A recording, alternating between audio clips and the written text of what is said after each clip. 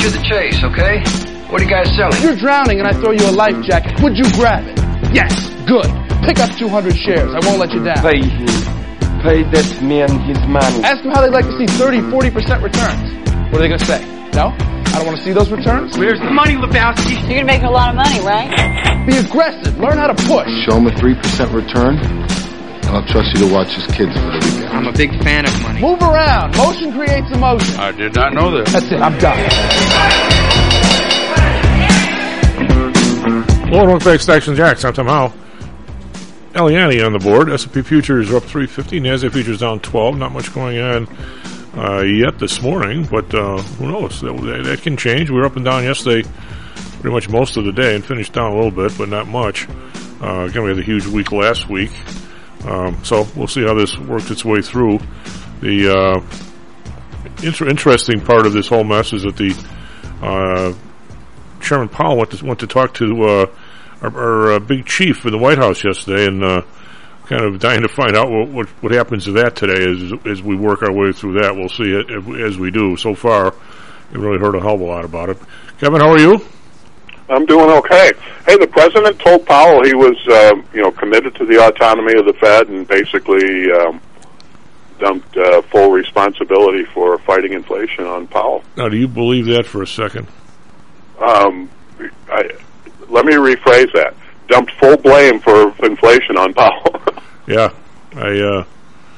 just as a way of history here, back in the day, I don't know when you say the day how far back you want to go, but I'm going back to people's somewhat recollection of the 70s and 80s inflation, and right about a year before Jimmy Carter was about to be reelected, was going to try and be reelected, which he obviously did not.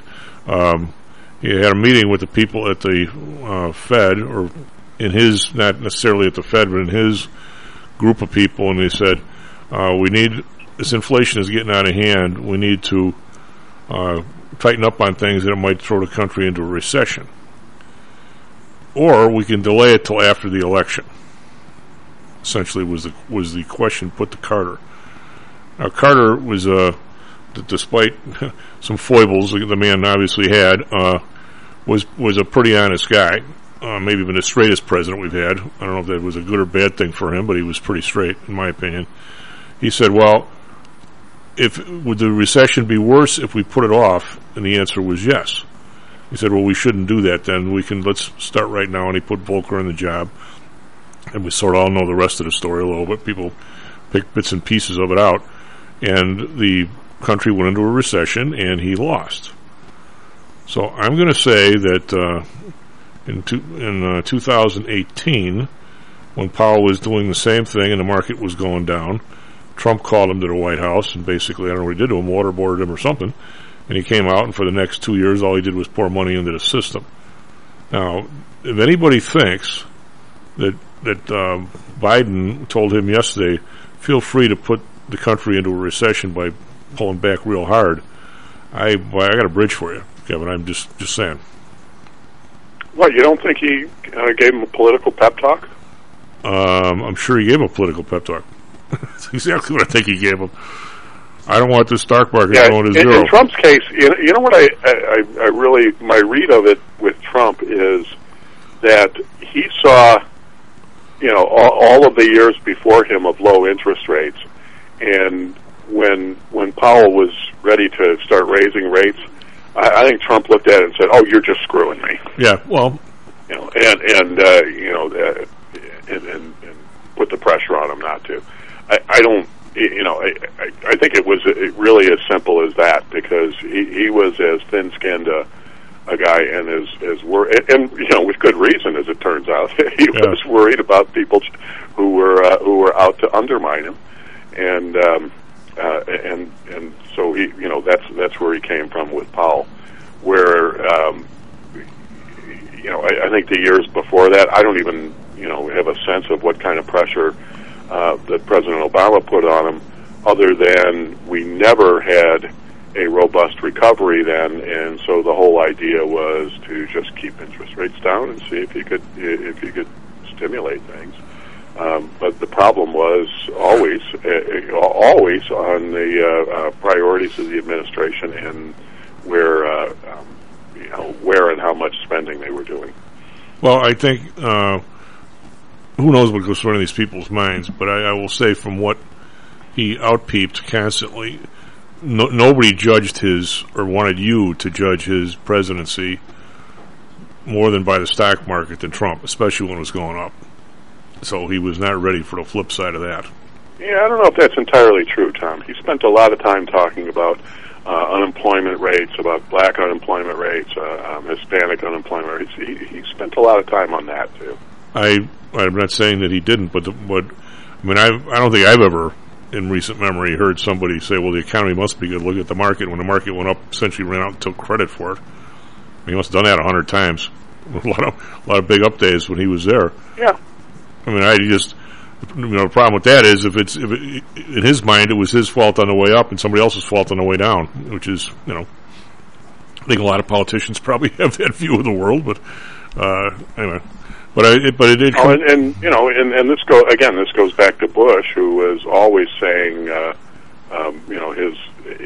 were touting things like, how healthy the market was, allegedly, and in addition to that, talking about things like, the fantastic amounts of home ownership that they had encouraged under their watch until all of that blew up.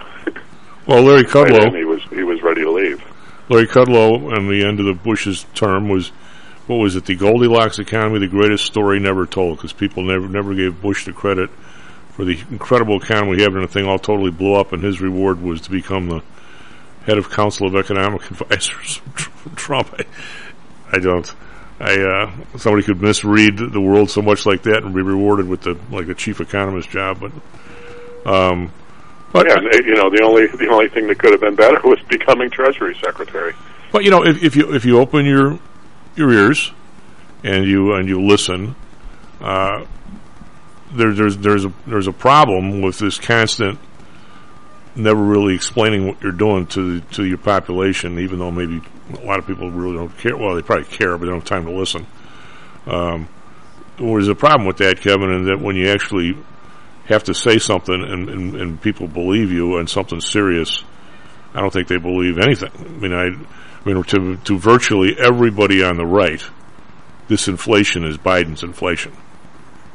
And they forget all about Obama's, 8 years of 8.5% money supply growth, and Trump's the 1 year he was in. Now we had COVID, and he, we had an 18-month period where we had 22% rise in the money supply. I mean, this is not.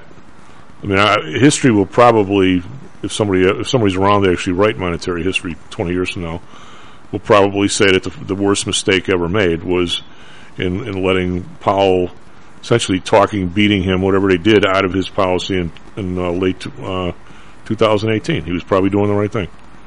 And now inflation is incredibly worse than it was then, and it's getting worse. And we talked about this, back when, as Biden took office, that, I think my comment on it was, there will be inflation because of all the trillions we dumped in COVID relief. But for the most part, the economy is going to be recovering from that. And while there will be inflation, there will be certainly a period of time when the Biden administration could just pat itself on the back and say, look at how great things are under us.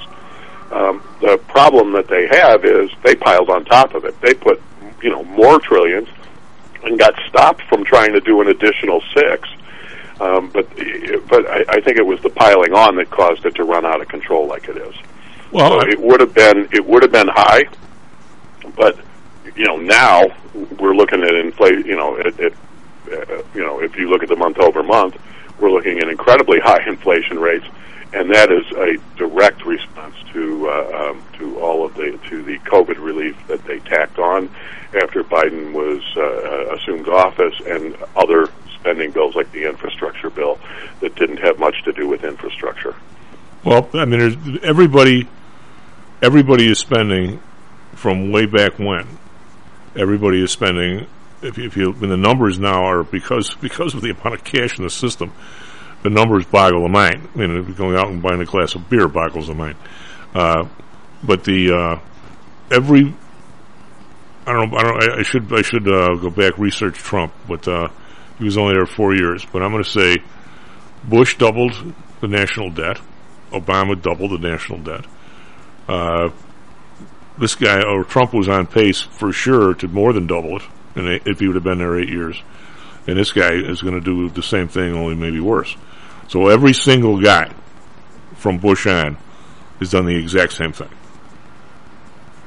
Well, I agree, and I totally hold Trump responsible for a number of things that I don't think many of his supporters are willing to, or even many conservatives are willing to concede. I think he has a big element of inflation. I don't think as much as Biden does, but a big element of inflation. Because I think once you have it, and then you just pour the gasoline on, that's an all new problem, and that has caused it to run away. But in addition to that, I think the botched early COVID response, and what I'm saying about it is, a lot of people said he didn't do enough early enough, and I'm the other way. He did too much early. He listened to all the wrong people. And we did all the, we started the ball rolling on all these unnecessary lockdowns and business closings and all of that and the horrible effect that had on the economy. And all the while, once he started to realize that was probably bad policy, it was too late. But he lit that candle too. Well, I think what we're seeing, and I actually have maybe we'll get Eliani's point of view on this as well. What we're seeing, Kevin, is an absolute, in my opinion, a total lie on everything that they're telling us. But there's a piece of paper up here buried in my, I'll use the term files loosely. It has to do with a survey that was taken. Chad, we're just starting the show. So wait, it's in your files? Does that mean it's in one of those piles on your desk? It's piles on the floor. Oh, okay. And I was going to say, and you know exactly which one. So no, I have no idea. Oh, yeah, it's in one of three. It has to do with a nationwide survey where they asked all Americans, I don't know how the hell they did the survey, about government spending. And they absolutely wanted government to have a balanced budget, but they didn't want them to decrease any sort of transfer payments. Transfer payments is the economic term for pensions, disabilities, you name it. They didn't want any decrease in that. They didn't want taxes to go up. Now, I would like to become an Olympic swimmer, but I never want to get wet. Is that sort of the same thing? Yeah, or I do like swimming, but I don't want to work out. Yeah, I don't want to work out. Nor do I want to get, what is it, water in your ear or whatever happens when you swim. But I'm going to say that helping the politicians, not helping us, has been an absolute lack of, I'll use the term, plain flat ass lying to us. Now I'm looking here today. Where are we here? I'll find it. Home prices yesterday nationally. This is Case-Shiller. Nationally, home prices were 20.6% higher than they were in March 2021, according to the S&P CoreLogic Case-Shiller Home Price Index. Say that 10 times in a row. The Case-Shiller's 10-day composite rose 19% and 5% annually in March, up from 18.7% in February. The 20-city composite saw 21.2% year over year. The average rate on a fixed mortgage stood at 3.29 at the start of January, ended March at 4.67. So that's roughly call it 40% increase. 3 months on top of the price. So the price of the house is up 21% in a year, and in 3 months the mortgage is up 40%. So I'm going to say that your monthly payment has got to be up at least 30% in a year, at least. And that's probably being very charitable. However, now I refer to the CPI table from our Bureau of Labor Statistics, and we pay these people. Let's see. Owner's equivalent rent of residences from last year to this year is up 4.8%. Okay, then. Cool. Thanks for letting us know. Yeah, thanks for letting us know. And it's 23% of your, actually 22.5% of your basket. And I'm going to say that Nancy, that comes on Monday, usually, she or Audrey, I believe the number is now for you to get a mortgage, it's pushing, what's it pushing, Kevin? 48, 49% of your pay? Really, it's that high, huh? Yeah. Well, no, they'll let you. Is that a total debt, or that's how high they'll let you go of your. It's if I assume if you have car payments and boat payments and everything else, it drops. But that's more of a her question. Yeah. But and that's take home pay. I hope so. Yeah, I hope so. Yeah, I definitely hope so. Now, I'm going to say during the 8 years of the Obama administration, just to be equally critical, you had the medical services during all the Obamacare and all the crap, and all the people were starting to pay way higher and deductibles higher. I'm going to say that your medical care became 20% minimum of the national debt, and it probably in their mind it was 6% of your basket, and they probably never really had the I wouldn't calculate it 2-3 years ago from 2020 to 2000 to 2020 to 2020. I had, the only thing I could find, Kevin, was insurance paid by companies for their employees, and I was charitable here because most of during that 20 years, employees had to pay like a little more, or your deductibles were a little less, or something. Your deductibles were a little more, and I had medical care up 2.85%. So I had 20% of your basket versus 5 or 6, and I have it up to 2.85 versus 0.5 in the CPI. So for a period of 8 years under Obama, there was inflation basically out your behind that was never counted, and now it's in housing, it's never counted. And this over, when you start talking about 20-year periods, if we just actually tell people the non-truth, I mean, if I came out tomorrow and says, I mean, you know, as Tommy Shanahan used to say, don't pee on my shoes and tell me it's raining. I mean, really? I mean, I don't know how you stop it. I don't know how you do it. And there's this economist mindset that all through all of that kept saying that the bond market was saying there really is not inflation because interest rates were so low, and that's, I mean, it's just not true. But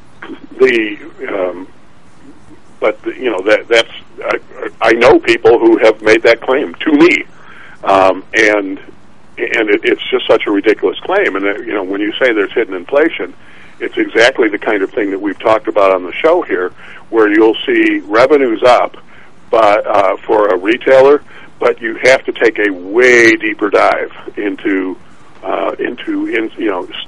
sales volumes, numbers of customers, all of those kinds of things that would tell you whether people are actually buying more or just paying more.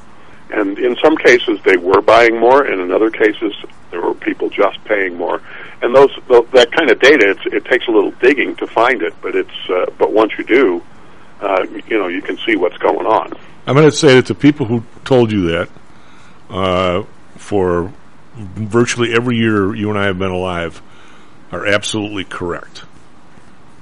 Because in a market that's free, and nobody, I mean, I pity the fool, as our buddy Mr. T would say, I pity the fool that would lend somebody any kind of money, $100,000 for a year with inflation at 8%.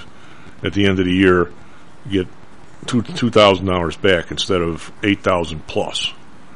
So you say to yourself, how could the market be so jerry-rigged to where, why didn't bonds go down, meaning interest rates go up, during a time when there was obvious inflation in front of everybody's face, and yet people still lent money at those numbers?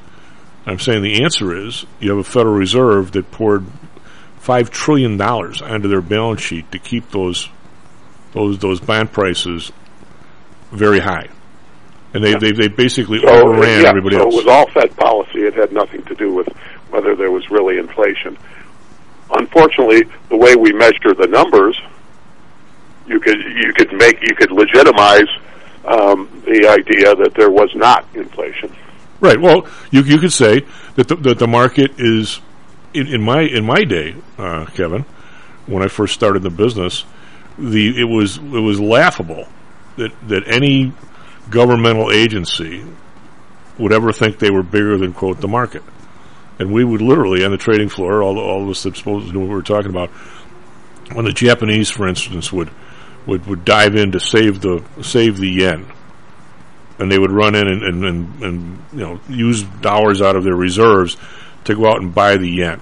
All right, and then and all of a sudden the next day it was right back at the price where it was in the first place, and all the idiots did was lose money on the trade, or worse.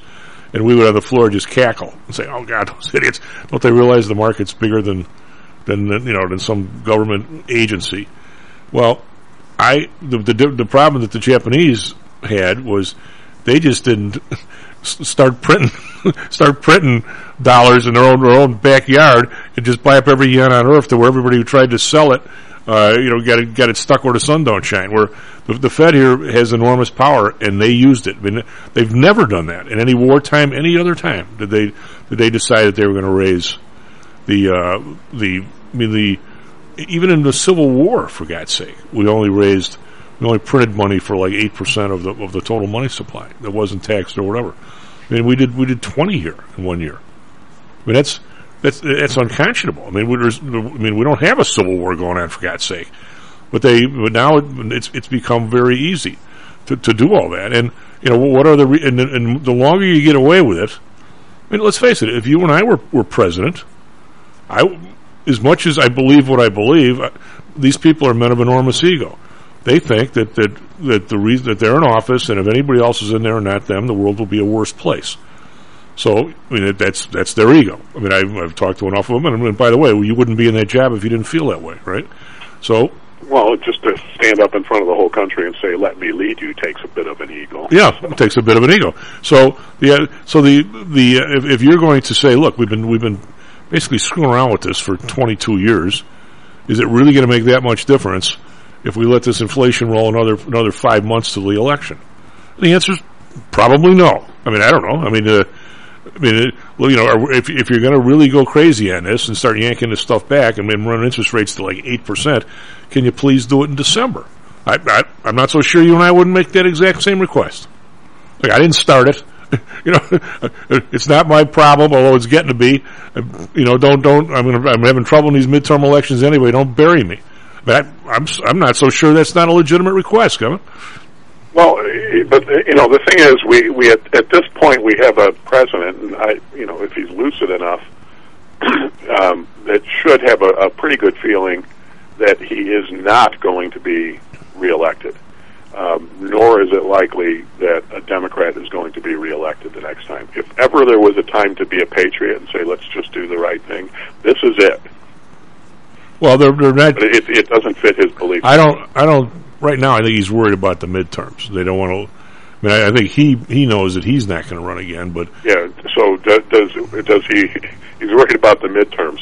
Does he want total carnage or just mostly total carnage? Yeah, basically that's what he's facing. But I mean, and we're going to break here in a few seconds. But the idea, I also don't think. I mean, I'm not anxious to get Democrats back in power. I'm kind of tired of Nancy Pelosi, like I have been for a decade. But I also know that every single 2 years, without any sort of policy, without any sort of guidance on any side, we just flip Congress all the way, and then 2 years later we do it again. I mean, and every 4 years we flip presidents, and all they do is walk in the first day with 9 zillion executive orders.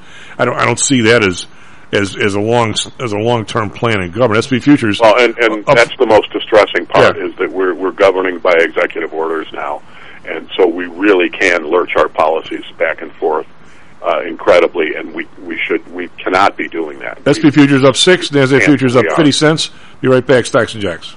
How much confidence do you have that your investments will make you wealthy? Do you truly know the odds? Welcome to Luckbox, the control freak's guide to life, money, and probability.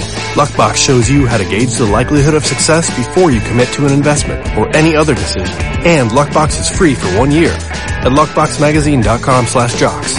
Each new issue dives deep into the current investing climate, separates the signal from the noise with relevant trade ideas, and equips you with cutting-edge tactics you don't already know. Luckbox is the essential magazine for proactive investors who are hell-bent on pursuing life, luxury, and happiness through sports, fitness, travel, food, spirits, music, and a whole lot more. Smart investors don't bet on possibilities, they play the probabilities. Luckbox is $7.99 on newsstands, but you can subscribe for 10 free digital issues at luckboxmagazine.com/jocks. Don't rely on luck. Get Luckbox at luckboxmagazine.com/jocks. Is your business being challenged by the complexities surrounding healthcare reform or other matters related to human resources management? If so, then Cognos HR can help.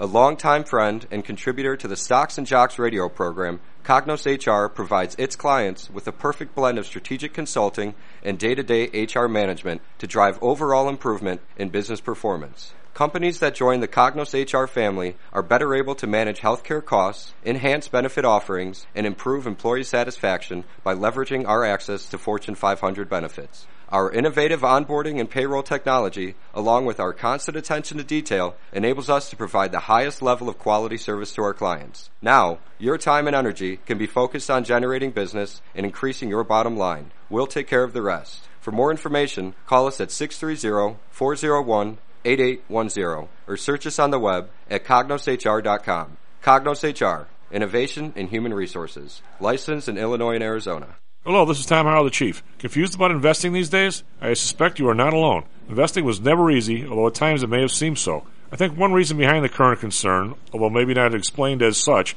is how the fluctuation in the American dollar and the associated politics is affecting your investments and your wealth. It may not be enough to make some money in your investments. You may need now to make enough to exceed the amount that your leadership is depreciating the value of the dollars you've worked your whole life to accumulate. That same leadership has seen fit to maneuver risk-free interest rates to near zero. Providing positive risk-averse returns in a zero-interest and declining real wealth environment is by far the toughest assignment I've ever had in my years as a money manager. I'm sure that a lot of you have heard that one way to possibly deal with this problem is to invest in so-called hard currencies like silver and gold. The idea being that they will retain their relative value in the face of devaluation of paper currencies like the dollar. To be honest, I have never been a gold bug. I've always had faith that having enough dollars and a good investment strategy was good enough. Now I'm not so sure. But I do know that if I did invest in gold or silver, I'd want to do it in the same manner as we do with PTI for investments in the market, with defined risk. If you feel the need to invest in gold or silver, we can do it using the same strategies that we use for our protected index program. No matter what you invest in, we feel that you need to know and control your risk. Find us at PTIsecurities.com. That's PTIsecurities.com. Stocks, jocks, Stocks and jocks. Stocks and jocks. You are out of control. Here, right now, right here, right now, right now.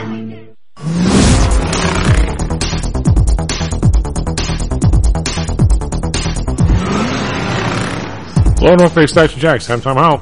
She's Eliane on the board. We have Sir Kevin O'Neill with us as well. A lot of stuff going on here this morning. The market's kind of quiet, so we've been talking about other stuff. We're going to talk here a little bit about what's going on oil-wise in the world. Oil. And everybody needs some of that still, even though they tell us we're not going to need it much in a while. We just jump positive here. S&P futures now up 675. NASDAQ futures up 650. We really, it doesn't take much to flip the NASDAQ more so even than the S&Ps, but 10, 20 points is like nothing. It's like one trade and all of a sudden it's jumping. You see it all day long. It's pretty scary actually. Dow futures up 112. Individual stocks doing some stuff here. We got Microsoft up $1.49. Salesforce is a big mover, up almost $15. They came out with good earnings yesterday. 14.76 they're up, so it's almost 9%. So that's driving the Dow higher here. Over in Asia, we've got the Nikkei 178.6%. Shanghai, which was up a bunch yesterday, down 4 points today. It's only 0.1%. Hang Seng down 120.6%. Again, there was a survey that came out and says Chinese factory activity contracted in May. But still, they've been bouncing back a little bit lately. We've got the DAX up 37.3%, FTSE down 26.3%, CAC around up 4, call that flat, so Europe is not telling us much. Bonds up 3 basis points to 2.88, could make its move back toward 3, at least trying to. The bond positive 1.13, that's the highest we've seen that in quite a while, I mean like years. Japan up is at 0.24, right where it always is. Oil of $1.54, 116.21. Brent up $1.70, 117.30. Natural gas up 14 cents, 8.29. RBOB up a dime, 4.01. So when RBOB's over $4, don't plan on getting gas anytime soon under $5. I mean, it's just it's too much.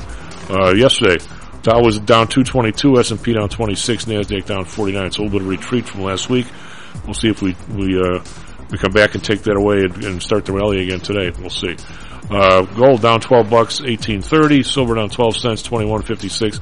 Just cannot get any kind of a bid. Gold's up one day in a row, and the next day everybody sees it and sells it right back down. And we've got crypto down 117, but still over 31,000, 31,542 on the Bitcoin. Eliane, what do you got for us? Traffic, weather, sports. Thanks so much, Tom. Good morning, everyone. Currently 6:36 a.m. on June 1st. Oh my God, it's the middle of the year already. Let's start with baseball. White Sox lost to the Blue Jays last night, 6-5. Cubs make a comeback against the Brewers, winning 8-7, and Diamondbacks beat the Braves 8-7 as well. Looking at weather in Chicago this morning, currently cloudy. Expect that all day, 71 with a high of 75 and a low of 58.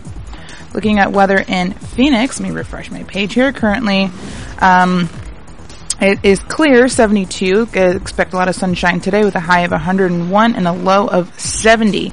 Traffic in Chicago this morning, we have traffic eastbound on 290 between East North Avenue and Central. Traffic eastbound on 990 between Lee Street and Lawrence. Traffic eastbound on 94 between Armitage and Canal Port. A massive line of traffic due to an earlier accident westbound on 94 between Glenwood Dyer all the way to West Division. Traffic northbound on 55 between Route 20 West and the 94 East ramp. And finally, traffic northbound on 57 between Route 83 and the 94 East ramp. Back to you, Chief. Kevin, did you spot this thing I sent you regarding the oil tables? I saw it this morning. I just took a glance at it. I have not read the whole article.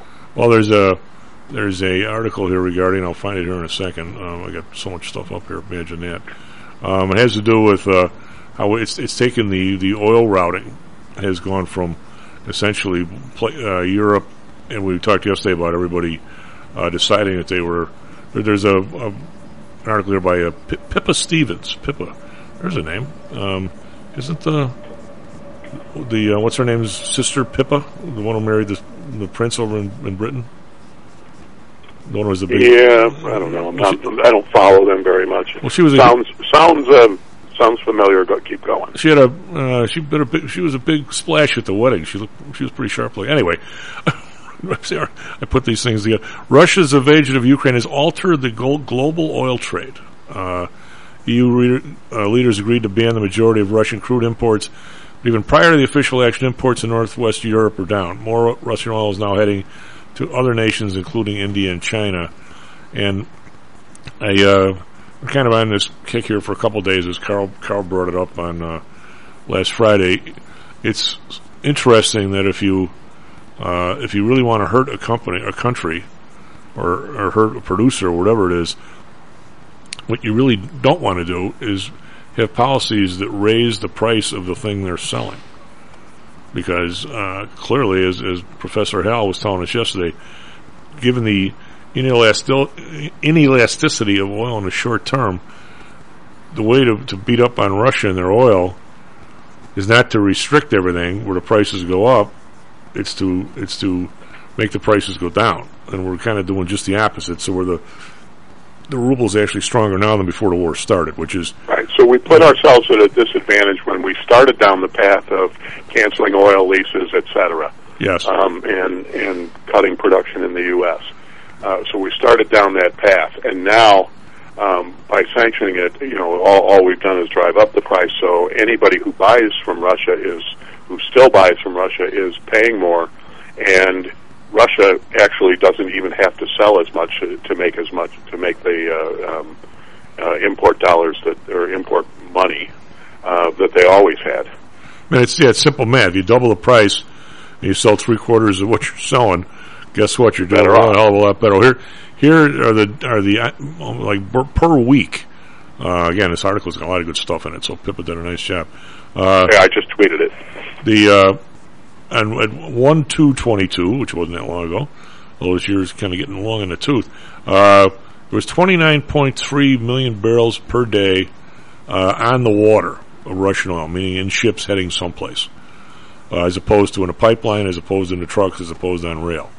So clearly, if you're selling it to your neighbor, you're hopefully in a pipeline. I guess second best would be rail, and if you really were stuck, you'd truck it. But you'd rather not do that, I suppose. Well, since then, now as of even though it dropped till last week, we're 72.4 million barrels on the water, and it's the people making. Well, you never know where you're going to be if you make out like a bandit on this stuff. Evidently, the amount of ships through the Suez Canal is up 47%, and those guys charge a boatload. So it's really it's really something. And here's you choose that term on purpose. What? A boatload. But I think it's like $250,000 to take a huge container ship or something. It's like $1,000. Well, it literally is a boatload going through it. Yeah. Well, I mean, I think it's like $1,000 a container, and those things have 24,000 containers, or is it $100 a container? And some of those big ships. I mean, it's an amazing amount of money that they charge when these ships go through these canals. But I mean, it must save so much in fuel and time and getting beaten up going around the bottom of South America or Africa. But anyway, so the next chart here is Russian oil exports to Northwest Europe have plunged more than 80% from their peak last November. They were doing 1 million barrels a day to surprisingly on this, Kevin, the biggest importer is the Netherlands. I would not have guessed that. It's like the Netherlands, and then Poland, and then Finland, Lithuania. So as of now, the only people really getting any of it, I mean, it's the biggest week here was in November of 21, which is 24.5 million barrels in November. All right, and they ended up with, and most of those now, again, the big numbers are Netherlands is probably 400,000 barrels a day. How do they do that? The Netherlands, I don't know. But next biggest is Poland, then Finland, then Lithuania, then Germany, then France, Sweden, and Spain. Gets a teacup full. So that is down from 1.2 million barrels a day to a smidge over 200,000. So it's dropped by what's that? It's down to 20%. And now they're just going through the Suez Canal and heading over to India and China. And I'm sure that now I'm assuming that India and China are not importing as much from Saudi Arabia or us or anybody, and all the other places, Libya and you name it, that are doing oil, and all that stuff is just being routed to Europe. So it's just kind of a big sausage swing here of some kind. I mean, it's somewhat, even though I believe that. Any trained chemist can stick a cup in anything oil and probably in an hour tell you exactly where you came from. Let's just say it sort of gets mixed on the international market, shall we say, Kevin, and nobody even knows really which one they're buying or cares. More like cares. I'm saying. Yeah, it's crazy, and we can call it Putin's price hike all we want, but even the Putin part of the Putin price hike was induced by United States policy. I don't think any individual, there's 21 countries last time I checked that export oil. I think there's is there price fixing when you have less branded stations in Chicago than you used to have, and you have only a few refineries that are doing, quote, the Midwest blend or the Chicago blend?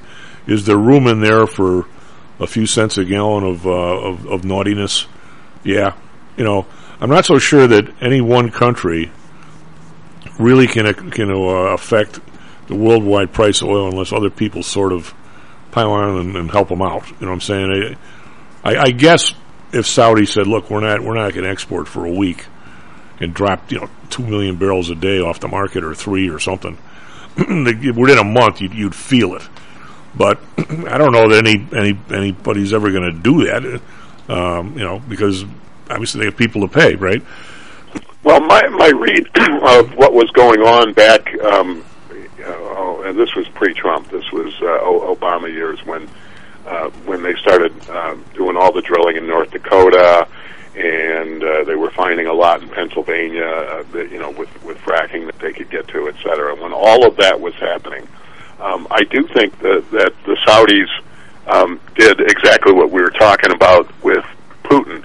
in that what they did was they lowered the price of their crude.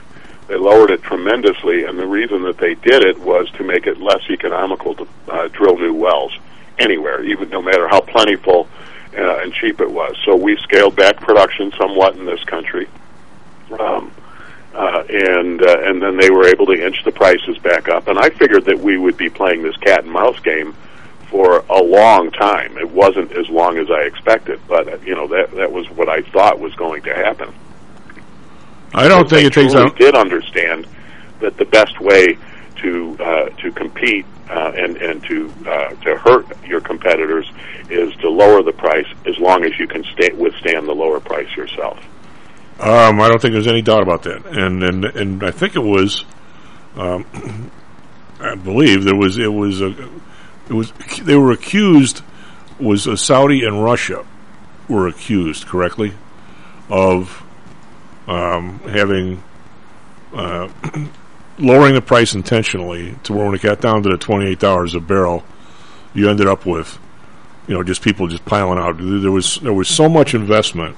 In fact, here in Illinois, Kevin, I remember having 2 or 3 articles one day and did a show almost totally on it, where they were going to do fracking in southern Illinois, and the big bitch was that these guys had gone to essentially the counties and everybody and said, "Hey, you guys got to raise the ability of all your bridges to handle these new trucks, these heavy trucks," and they were forcing counties to do stuff with bridges and road improvement and everything in anticipation of this fracking coming. And I had I don't know, maybe she's still listening, maybe she's dead, who the hell knows, but we had a listener early on who was from Pennsylvania, and she would send me emails regarding a hunting lodge up in Pennsylvania somewhere. And where these guys had sold, I'm sure it was mostly natural gas, it sold oil and gas rights to somebody, and then when the price went way down, I think they built the road and everything they put up into this mountain and had a temporary pipelines. I guess you can just lay pipelines on people's property. You don't have to necessarily dig if they're going to be temporary. And I don't think they ever, when the price went down, they said thank you very much. And I think they left and had to replace the road and everything. I never heard back on that. It was more economical to cut their losses on that one than it was for them to actually pull the oil out or the gas out of the ground. And I think we saw a lot of that. The problem is, at a time when our countermeasure here could be to drill more and to draw out more, we're still canceling leases. Like 2 weeks ago, we canceled a whole bunch of leases that were already in place. So it's a little bit more than just saying we're not going to do new ones. We were actually canceling existing leases, which makes no economic sense. And see, to me, the whole thing, this idea, and the president talked about this when he was in Japan. He said, well, this is a transition. We're going to come out the other side with better, cleaner, more reliable energy, which, maybe we will 30 years from now. But from a business strategy standpoint, it makes no sense. What you do is you take the profitability of your existing cash cow products, like oil and natural gas that we have a lot, and you use as much of that profitability as you can to invest in new products, the new growth products. And so if the new growth products are green energy, you want those investment dollars. You just don't want to shut down the profitability of the existing technologies, because then where are you going to get the money to invest in the new stuff? Well, the only way you can do that is rent it. Well, yeah, and I'm looking at a chart here from Baker Hughes, and it goes back to 1975 and something. And when I talk about the inelasticity, which most people couldn't define, and who knows, maybe I can't anymore either, but 2019, 2020 is when we had the issues with the oil, right? Wasn't it like 2.5 years ago? I remember because IB was the one who was involved in it. But I'm looking at 2000, we topped out on recently on oil rigs in, where are we here? Say 1,056 in May or June of 2018. Then it goes 1,050, 1,030, 1,053, 1,077 we topped out. All right. 1,065, 1,048, 1,023, 1,013, 986, 970. It took really 3 years to reach a low on, I'm going to say, where am I here? 250. I'm going to talk in October of 2020. This is after oil had gotten down to $28 a barrel. And I do believe that the Saudis is when the new guy came in, right? And the Russians tried to put the fracking out of business, and they did it by lowering prices, by flooding the market with oil, like you say. How conspiratorial they were, nobody will ever know. But there was a lot of oil out there. So then we got down to a low of 250 rigs in like September of 2020. So now the prices are scooting up. Well, it took, even with the prices crashing, Kevin, it took really 2 years to go from 1,063 or 1,077 down to 250. And now here we are, how many months later? Now we start to creep back up, 257, 280, 311, 341, 374. Now we're up to 662. We're popping like 25 new rigs out a month, which is about as fast as we can go. So, yes, everybody goes to the pump and thinks that this, it should be instant. It's not instant. And plus now you have the situation is, how reluctant is the current administration to really let this industry expand again? The answer is, I think they're fairly reluctant. Yeah, I think they are fairly reluctant, and because, it would be one thing to say I'm going to scale back on production. If that were going to be the policy, I'm going to scale back. But it's another to say I'm just going to crash it. And I think they took the crash it approach, which it does a couple of things. One is it does not leave you a lot of wiggle room if you have something like the current situation where you need to recover from it because of exactly what you were saying is long lead time to make it happen. But part two of that is nobody trusts you. How much is the industry going to invest if they know that as soon as it's convenient for you again, you're going to crash them? Well, but it's if you're of that mindset, and people have been really, some have been of this mindset for ages, Kevin. I mean, the idea is whenever it's really tough to try and talk people into not buying the big monster SUV like I have. Of course, mine's 20 years old. But it's really tough to tell people to get the smaller car when gas is $1.50 a gallon. I mean, you're just, people are going to walk in and they're going to have this idea, maybe I should save the planet, but damn it, that bigger car looks a lot better, doesn't it? And I can fit some people in there in my golf clubs, and what do I care if it's another 2 miles per gallon and gas is $1.85? I mean, so obviously the best way to ration anything is through price. Okay, now of course it hurts the people who can least afford it the most, but everything you do, we ration everything through price. I mean, diamond rings are rationed through price. That's why But we're rationing something we didn't need to ration. Well, but it shouldn't have been rationed. Okay, but what I'm saying is that has been the mindset since you and I were in school. The reason why people have big gas guzzlers in the U.S. versus Europe is because the gas is cheaper here than Europe. Duh. I mean, am I wrong? Yeah, well, where we see it here is recreational stuff. Yeah, for instance, people just aren't, people who own boats, they're just not putting them in the water. Yeah, I'm not rational or approving what they did, Kevin, but I know that you can talk to your blue in the face about some guy not buying a speedboat, and if gas is 80 cents a gallon, he's going to say up yours, and he's not going to hop in, right? I mean, that is the way to do it. But now the problem is when you talk about an industry like this, when you do something like that, it's like telling your football team, I'm not going to issue warm up jackets on the sideline, and all of a sudden you go play in South Bend and it's 40 degrees in September.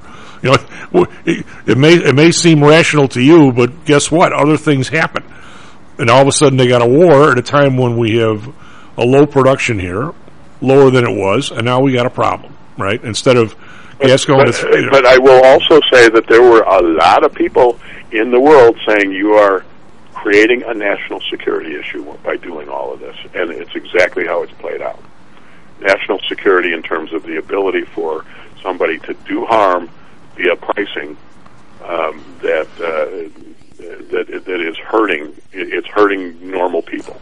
But we have done that on virtually every product there is. Generic drugs. I mean, do you think we were murdering these old people with these drugs that are 10 times more than they ought to be? We do it all over the place, Kevin. Yes, we do.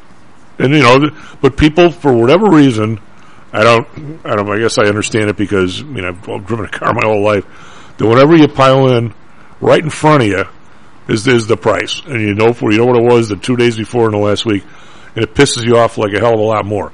But nobody bitches that if you go over to Northwestern and have, I'm not doing this, but if you go over there and have a baby, it's 3 times as much as it was 10 years ago or 15 years ago. No, people just absorb it. You don't have to pay for it; your insurance pays for it without making that connection that you're paying for it. Yeah, everybody's known. We studied oil in college, for God's sake. Let's not go into how long ago that was.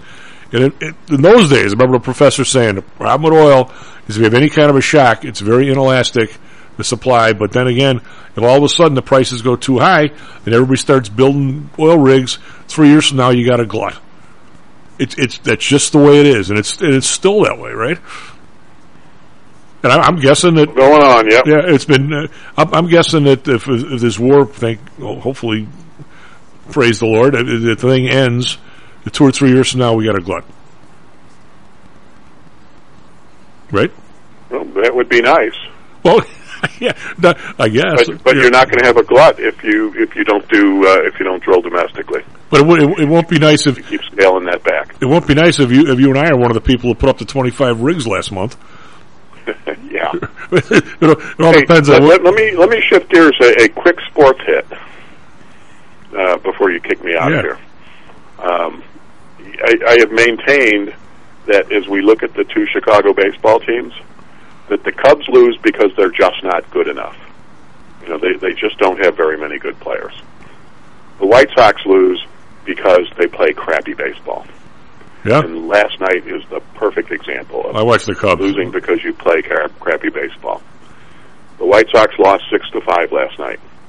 The score was actually 6-5. If they went into the 6th inning down 6-3 and rallied, and so they closed the gap to 6-5 in the top of the 6th, and Yasmani Grandal was up with runners on 1st and 3rd, and he hit a pretty good, reasonably deep fly ball to left field, and so the runner on 3rd tagged up and jogged home. Got a problem with that? Not if he made it. Well, you always run, right? Never assume. You always run. Crappy baseball number 1.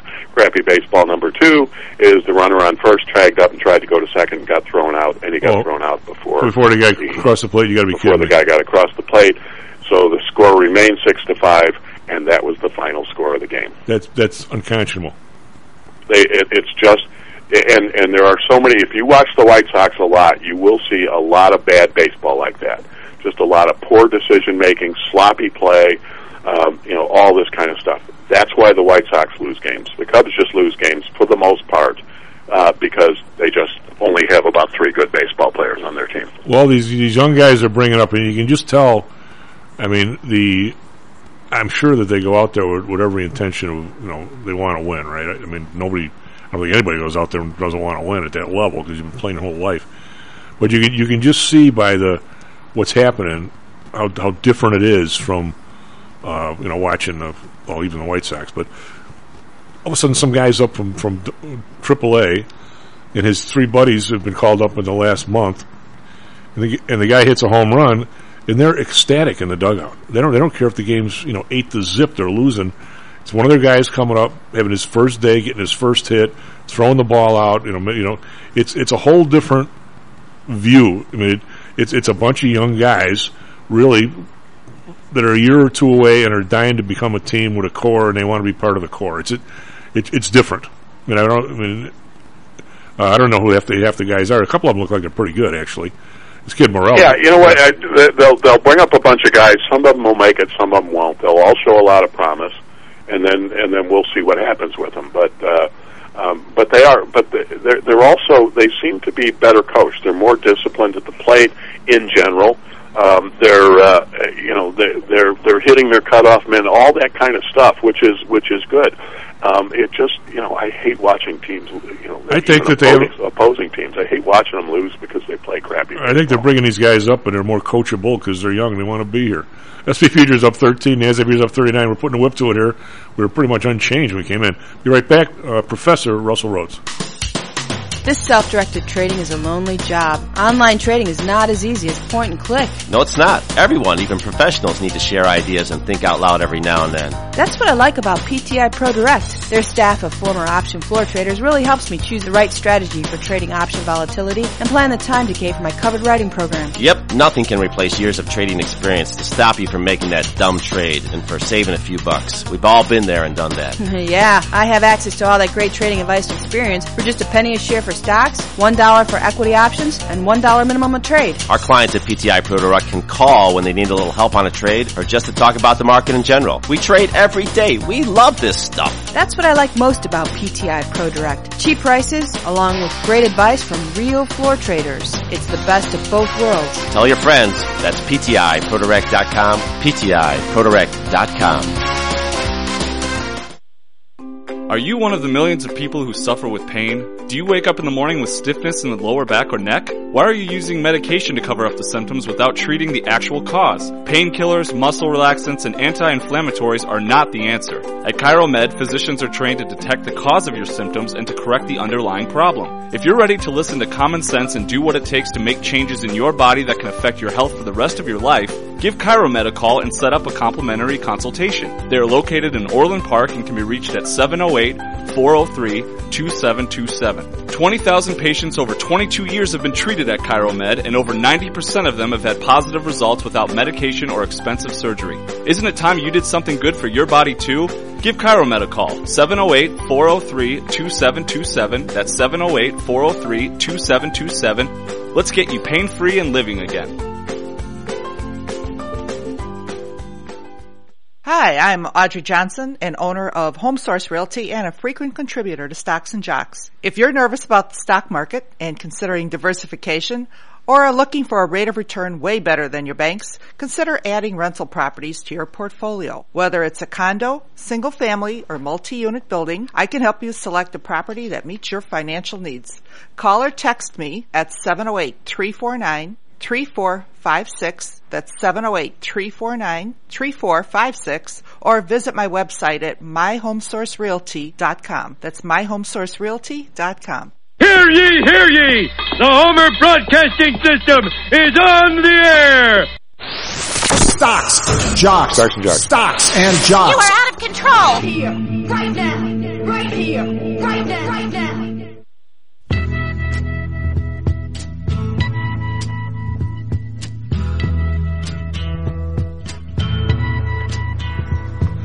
Well, welcome back to Stocks and Jocks. I'm Tamal Eliani on the board. SP Futures up 15 now. NASDAQ Futures up 44. Driving the Dow is Salesforce, which is up 14.41 after good earnings last night. Do we have the professor with us? You do have the professor with you. I'm not having to be tracked down this week. And I gotta just tell you something hilarious. History repeats itself. One of the first times I ever listened to you, it was you and Pete talking about high energy prices and how that was going to put the squash on people using their really big cigarette boats in Lake Michigan that summer. Yeah, well. I kid you not. I mean, it was, 2003, 2004, something like that. So, history repeats itself. I always remember that conversation for some reason. I did, was diddle digging last week. I Googled, that's digging, I guess. I was on one of those, you ever on one of those, well, they call them a tugboat, but they're really a towboat, but they really push, the things that push the barges. You ever on one of those things? Yeah. Well, they're pretty awesome. I grew up in Memphis. They, we saw those boats, like, making sure the barges were not going to hit the bridges all the time. Well, but I was on one, and only one, and the thing was, I don't think it was even a really huge one. But those things, you can, they hold somewhere between 6,000 and 20,000 gallons of diesel. Yeah. Well, I think they're diesel, but yeah. Yeah, but so what is like a 15,000 gallon drink cost now? $75G? Holy. My father-in-law used to have one of those buses that you drive around the country. One of those, Prevost buses, and if he was stopped somewhere, people would ask if he was driving a rock star from one place to another, and it was his, but he would always say things like, "Well, I just can't tell you who it belongs to," stuff like that. I think one time he said it was a Kennedy. I don't know why he did that, but it was 800 gallons to fill that thing up. It got 2 miles to the gallon, and his first drive would always be nonstop. He and my mother-in-law would take turns swapping who was driving on the fly, which just scares the crap out of me. Oh, yeah. And so they wouldn't stop. They'd go straight through to Phoenix, and that would just about take a full tank of gas. Well, at $5 a gallon, that's $4,000 to drive that thing from here to, that's last, second, first class round trip ticket, which would be my preference. Yeah. Now, did this thing? Was this just a bus, or was it a camper? I mean, obviously you could stay. It was a bus. He would refer to campers as crates. But I mean, I'm saying it was designed as a bus, so it was, it was really good on the road and all that stuff. But I mean, you could sleep in it and everything, right? I mean, you could. Oh gosh, yeah. Oh right. No, it was something that you know who Henry Rollins is? Yeah. Yeah, he was in Indianapolis a few weeks ago, and unfortunately I had to teach class, so I didn't go see him. But I went by the theater that he was going to be performing at, and he had the exact same one as my in-laws. It was parked right next to the theater, and you knew it was his because it hadn't been there before. So yeah, no, it was nice. Well, those things are like there's a lot of trailer parks that only allow the Type A. Those are Type A. Yeah. I've got another friend who was a professor at Oklahoma State who does the same thing, and we visited him out in Palm Springs, and he was in one of those places, one of those really nice places where you actually own where you park it, and all the neighbors get together and do fun retired people things. Yeah, there's these people in Ogden Dunes that have had a couple of iterations of these. You're right; they look like a bus, but you're talking about ones that actually. I mean, they're on a bus platform. I mean, they could have been a Greyhound bus, which is. I mean, that's even more heavy duty. I mean, they're designed to go all day, every day. But this guy's had. But I mean, now they got the slider windows and stuff where the windows slide out. It looks like you're in a house. Oh yeah. Well, that's the kind we're talking about. But these guys went to some place in Arizona. It's wider when you stop. Well, these guys would go to some place in Arizona, and it was considered a yacht club out in the middle of the desert, and the town went from like 1,000 people to 15,000 people in the wintertime with all these people out there parking. They say golf courses and all the other stuff. Yep. I mean, it's a whole different world, but I think some of them now, being not an expert, I think they're up to 4 or 5 miles per gallon at least. He said he got 2. Well, even your over-the-road trucks, if you go back to the 70s, I think they got 2 or 3, and I think they get like 6. Yeah. The technology's been we just got to price those guys out of existence. Yeah, I might as well. Yeah, I had a meeting with one of the retiring professors at Kelly, and somehow we deviated into politics, and he said, they're just doing this on purpose, so people will they want this to happen. He truly believes that, and a part of me believes that as well. They don't want it to happen to the point where they don't get reelected, but they want it to happen to the point where people start buying cars that have better fuel economy, or going hybrid, or going gas. Oh, I'm sorry, electric. So, well, I do believe it's a conscious decision. Well, it's been percolating. Yeah. Since I was in college, we're never going to get people to get smaller cars if gas is 89 cents, like it was when I was in college. Yeah. And you're not going to get people out of the speedboats, if they can fill the thing up for a decent price. Well, I mean, there's nothing inaccurate about that statement, which is so. And the best part is they've got a scapegoat that will allow them to say, well, this isn't my fault, it's Vladimir Putin's fault, so vote for me. Well, yeah, but I think most people will I guess not believe that totally. But no, it's always...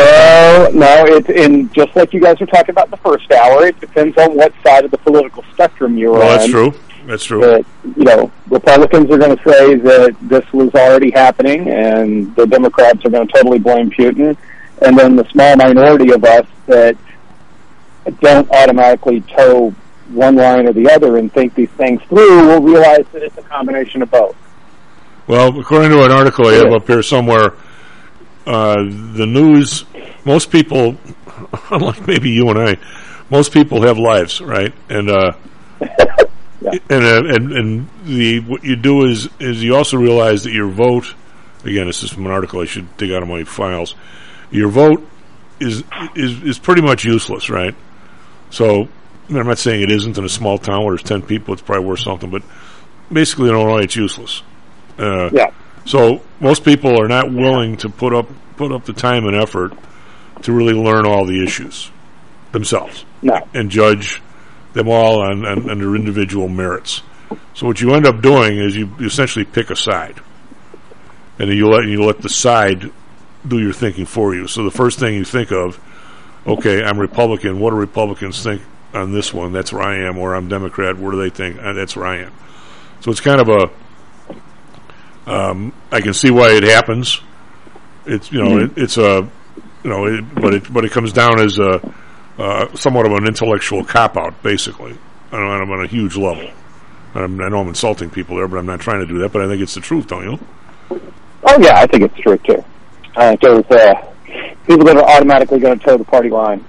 So. Well, and to a certain extent, and I've been guilty when I was a Democrat.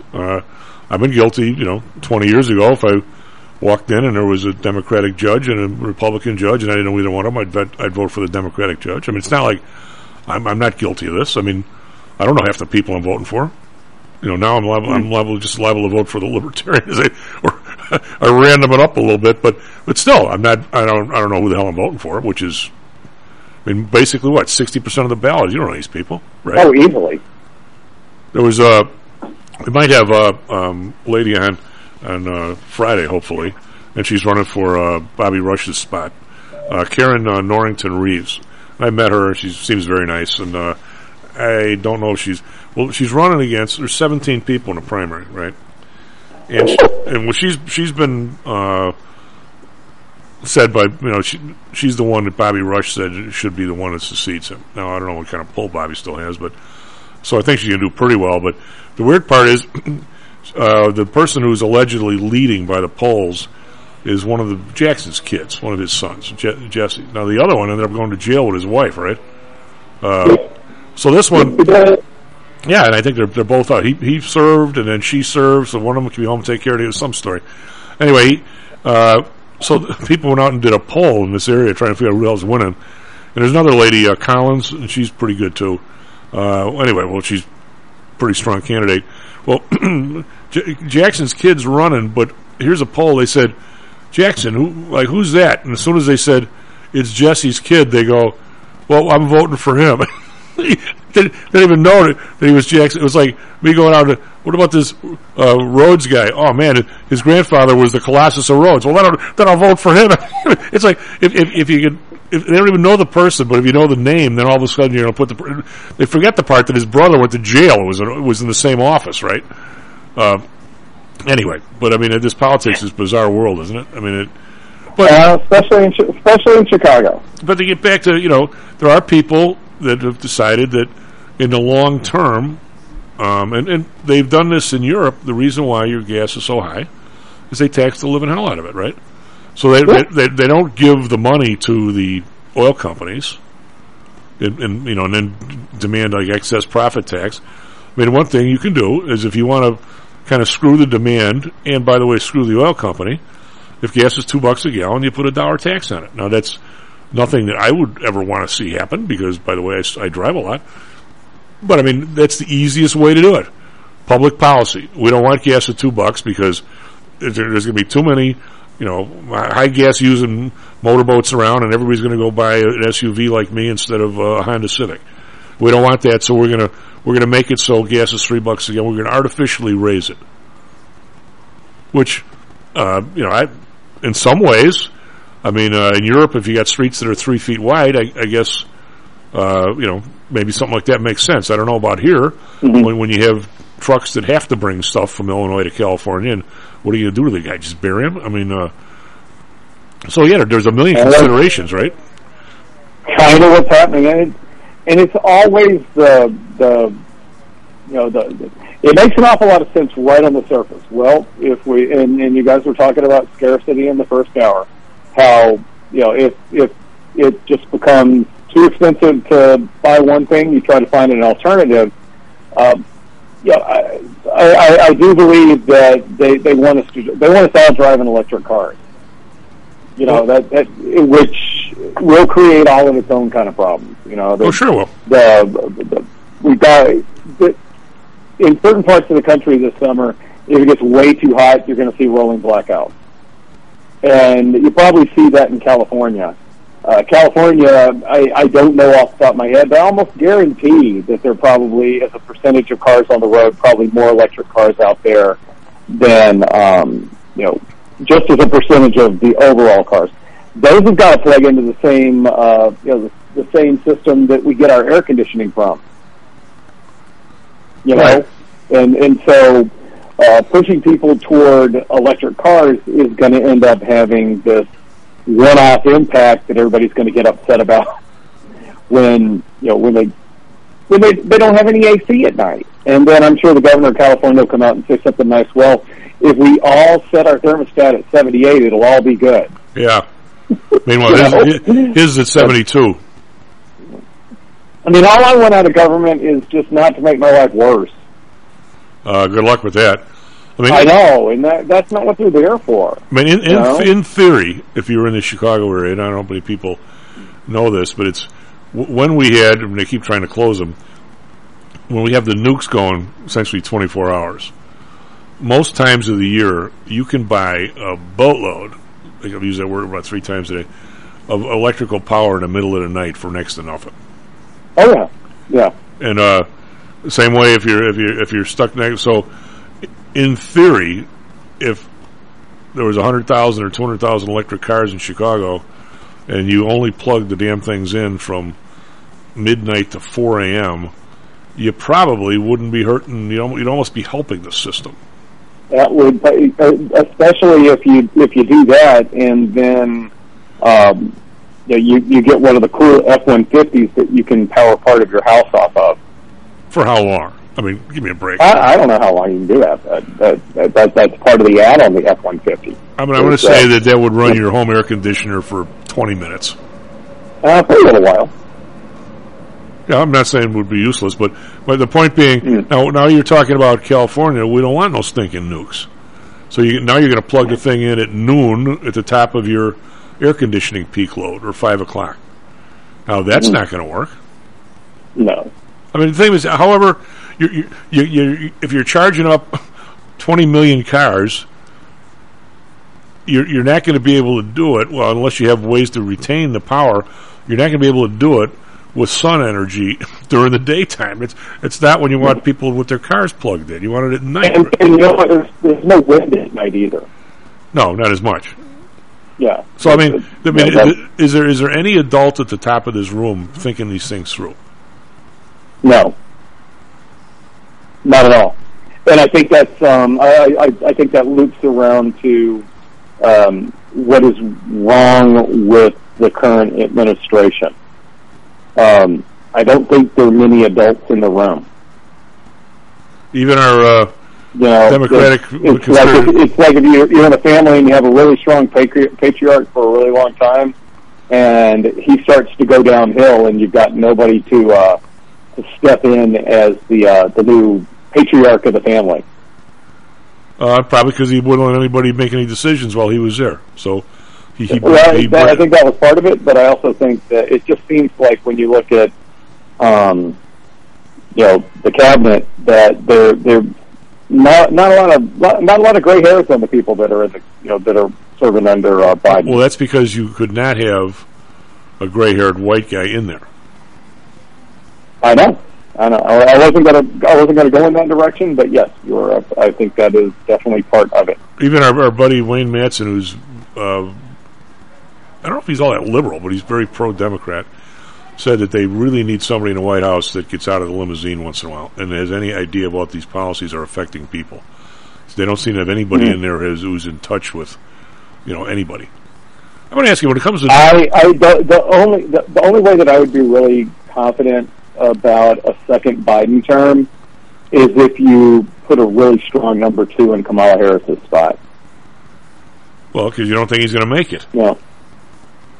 Well, that's part of it, but just also having, my understanding is that Gore was a really good compliment to Clinton. That Clinton would be a big thinker and try to and have all these great ideas, and Gore would try to get him focused. And part of it was Gore had been in Washington a lot longer than Clinton had. Clinton was the governor of a very small state before he became president. And I feel like Biden probably, if Obama listened to him, Biden probably was helpful to Obama. But I don't think Pence had the DC experience to help Trump at all. I don't think Trump probably wouldn't have listened anyway. Yeah, I don't think Trump let anybody help him. That's a problem. I mean, I'm not.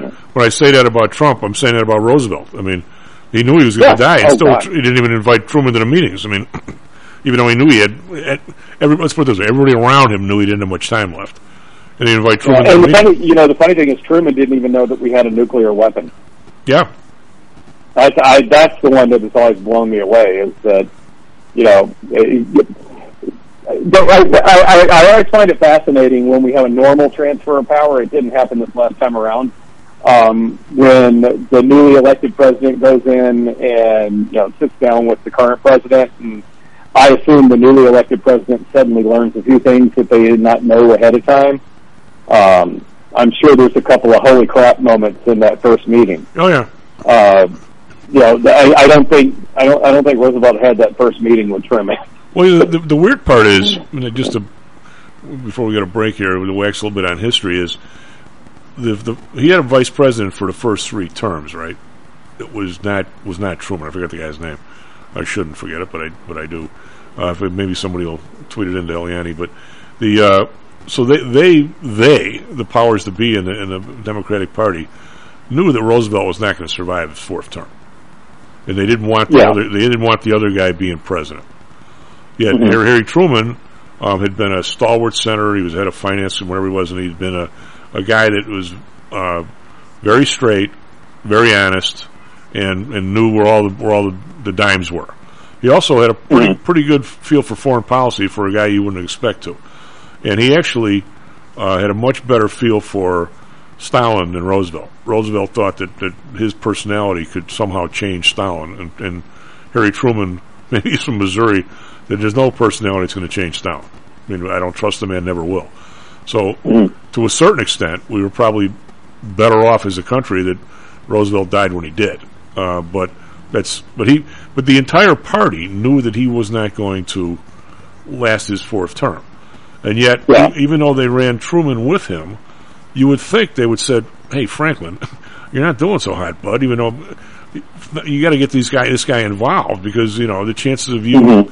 The guy's blood pressure was 2-something over 1. I mean, it was incredible. I mean, he was just all messed up, and so, I mean, but even then, he was not included in anything, which is almost unbelievable when you think about it. I mean, oh yeah, no, and honestly, I think that I think that's going on now. Well, I think it probably is. I just don't. I don't feel like there's a lot of coordination between the vice president and the president. They had completely different messages after this mass shooting down in Texas. She said we got to ban AR right now. She took the immediate response, and his response was we need to have measured, smart gun control. That was his response. For what, another 50 years? They were two very, very different. And it's not like although I should pay more attention, I really try to ignore politics as much as possible these days, just because I've got enough to worry about. How can you? But I saw her immediate statement, and I saw his immediate statement, and they were very different. My read on her, of course, there was no coordination in that administration. From what I've read, and again, well, what if you don't say? You're gonna say something nice about somebody, don't say it at all. But the things I've read is that she's been kind of pushed to the side because every time they've asked her to do something, she's been unprepared, didn't do a very good job, and they've just kind of over it. I mean, those are the hot rumors that are flying now. Whether they're true or not, whether they're actually giving her decent stuff to do, or I don't know. I mean, but it seems she has not impressed anybody. Let's put it that way. And she's had I mean, they all do, but I saw an article this morning where it was just talking about the massive amount of turnovers that they've had in her office. Yeah, well. But it's like, why am I even here? So and then if it's like if it's like one of those cool jobs that the mafia guys get working in Kamala Harris's administration, where you just kind of have to show up and you're not doing a whole lot. Why don't you do that? Show up, play solitaire all day, get a decent check. Well, I mean, have a good thing on your resume when it's time to move on. It was like being head of a committee at the CBOE. I mean, you could either see something that was maybe not right, and if you used your head, you could somehow wrap your committee's charter around whatever issue that was, right? Mm-hmm. I mean, when I was head of membership, as far as I was concerned, everything involved membership, right?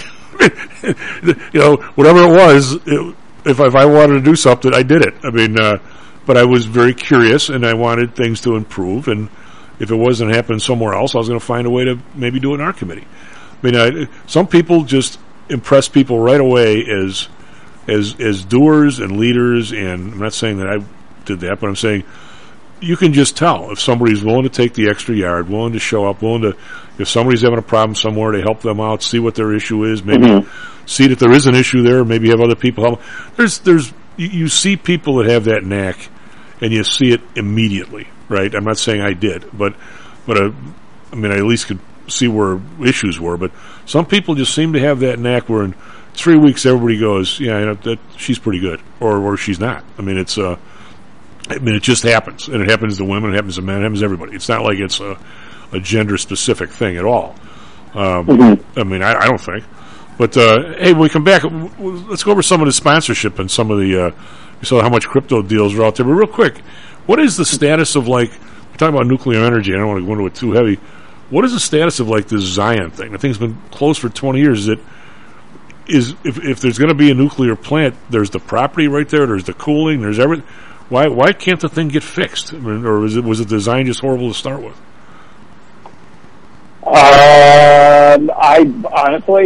I think it's the same idea that you have with respect to you don't want to drill a hole in the ground because you're worried that you drill a hole in the ground for oil, that the administration is going to change some rules and suddenly you're going to have to stop pumping oil from that new hole in the ground that cost you a lot of money. Why would you, if you're not assured that you're going to be able to continue to produce nuclear energy, why in the world would you invest an awful lot of money in getting a nuclear power generating station back up to speed? Well, but I mean, it was, I guess, every time I see it, even in pictures or whatever, I'm curious. It's the newest plant. And after 4 or 5 years, they just said, well, this one's a clunker. And it's sitting there. So if you and I lived 1,000 years, it's still going to be just sitting there? We're not going to take it down? We're not going to fix it? We're just going to, it's just there? I somehow would never have guessed that just being there forever was an option, but evidently it is, huh? It probably costs a lot to take them down. I guess.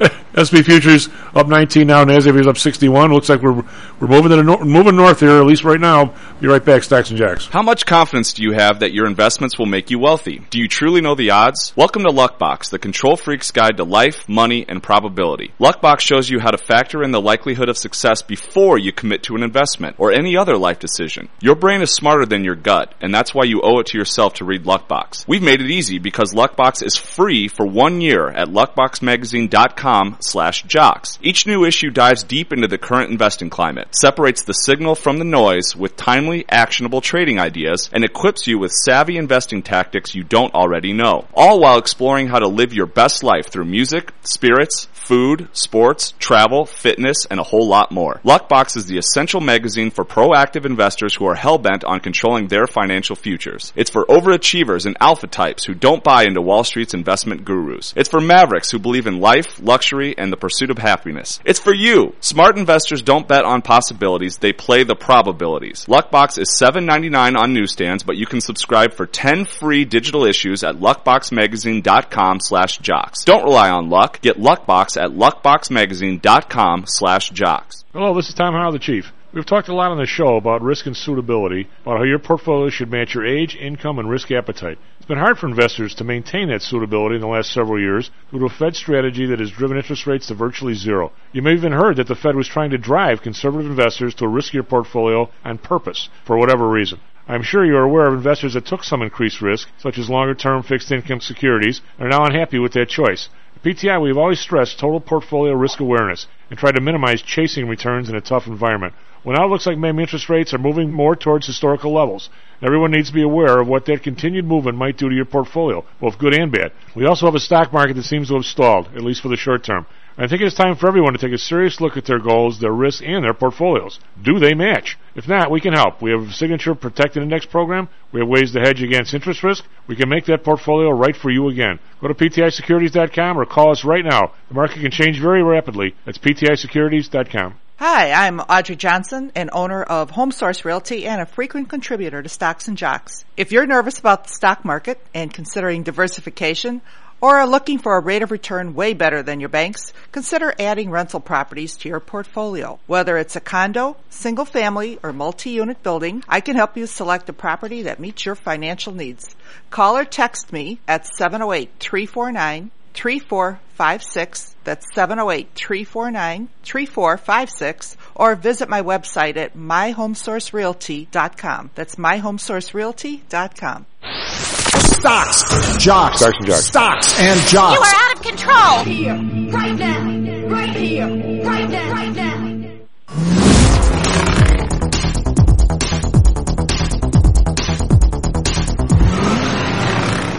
Hello, welcome back, Stocks and Jocks. I'm Tom Howell. Eliani on the board. S&P futures are up 17. NASDAQ futures up 53. They were unchanged when we came in, which is interesting. But they are not unchanged anymore. The Dow futures are up 200. A lot of that, actually Salesforce is down a little bit. It was up 15. Now it's 1375. They had earnings last night, but virtually everything in the Dow stack is up. I've got let's see, Apple up 88 cents. We got Amgen's down $1.25. Another one there. The other one's down. Goldman Sachs up 230. Home Depot up 190. Walmart up 32 cents. So, like I said, all across the board, pretty much up. In Asia, got the Nikkei up 178.6%. Shanghai down 4, call that flat. Hang Seng down 120.6%, so kind of a mixed bag over there. Europe, a little bit of a mixed bag, mostly the upside though. DAX up 51.3, FTSE down 9.1, CAC around up 21.3, so slow to slightly the upside there. Bonds up 3 basis points, 2.88. Bund up 1 basis point, 1.14. Long way is Christine Lagarde yesterday said something about we should probably get away from zero. It looks like they're already away from zero. I don't know what she's talking about. Japan unchanged at 0.24. We've got oil up $1.23, 115.90. Brent up 146, 117.06. Natural gas up 14 cents, 8.29. Again, real high in the natural gas, and I don't think it's the time of the year they're supposed to be filling the caverns up with gas for next winter, and I think they're behind on that. RBOB up 10 cents, 4.02. Yesterday, Dow was down 222, S&P down 26, NASDAQ down 49. So a down day, but not very much down considering how much we were up last week. Gold down $15, now 18.27. Silver down 4 cents, 21.64. Not sure exactly why gold is not inflatable here, but it doesn't seem to be. Copper up 2 cents, 4.32. We got Bitcoin down $52 at 31,607. We got for us traffic, weather, sports. Cubs finally won. They did. Good morning, everyone. Currently 7:34 a.m. on June 1st. Let's talk baseball. Cubs did beat the Brewers last night, making a comeback, winning 8-7. White Sox lost to the Blue Jays last night, 6-5, and the Diamondbacks beat the Braves 8-7. Looking at weather in Chicago, pretty gloomy day today, but thankfully it's not cold, it's not raining, it's just gloomy. We are currently sitting at 71 degrees, cloudy with a high of 75, low of 58. In Phoenix, it is currently sunny, 72, with a high of 101 and a low of 70. Looking at traffic in Chicago this morning, the short end of that would be just to go home. But let's actually get into it. We have traffic eastbound on 290 between Route 20 east all the way to downtown, approaching the 290 I-94 construction intersect. We have traffic westbound on 290 between Homan and Wolf Road. Intermittent traffic northbound on 294 between Route 50 and Highway 34 and between the 88 West ramp and the I-90 connector. We have traffic eastbound on I-90 between Lee Street and Lawrence. Westbound on I-90 between Lawrence and Cumberland. Traffic eastbound on 94 between Toohey and Canalport. And then more traffic further south between Dalton and Highway 30 due to a right lane closure. It seems a truck has turned over at Route 6, so be mindful of that when you're going outbound. We have traffic westbound on 94 between East 130th and West Dempster. We have traffic northbound on 57 between Route 83 and the 94 East ramp. Traffic northbound on 55 between Route 171 and the Lakeshore Drive South ramp. We have traffic southbound on 55 between South Kedzie and Route 171. Traffic northbound on Lakeshore between East 31st and East Grand. And finally, traffic southbound on Lakeshore Drive between Chicago and East McFetteridge. Back to you, Chief. Russell, I'm doing something I should never do here. Actually, Eliani was giving that nice presentation. By the way, what was on that truck? If it's beer, should we get in the car and go down there so we can get some? Yeah, I know, right? Absolutely. Let's go. I've got this huge table here. This is the, who the hell are these guys? It's the Baker Hughes oil rig stuff. And we were talking with Kevin and a little bit with you regarding boom and bust cycles in oil. And this is really, I'm looking back here now to 1988. We topped out in 1990 at 1,137 rigs. And by 1993, we were down to 612. And then we're hanging in the upper 900s. Then we got down to 496, 1999. So there must have been a price problem there. The price must have gone up somewhere between 99 and 2001. We went from 496 to 1,278 in a little over 2 years. Then we stayed up there. This must have been the era of the fracking, 2001 through 2008. A tippy top month was 2008, 2014. We had, and then from there went down in a year to 980, back up to 1900, and then was down to 407 in 2016, back up to 1100. And this has been that business since, for God's sake, since I learned about it in college. It's probably been like that since 1920, isn't it? It's a fascinating business in that regard, how the prices run up real quick and then everybody goes after it, and then all of a sudden there's too much and they come back down, and it's kind of crazy. Yeah. It's kind of crazy, isn't it? I mean, it is kind of crazy, and maybe they're learning. Don't ramp these things up, but I think there's a real reluctance to ramp these things up when you're worried that regulations may shut you down next week, and turning these things off is expensive.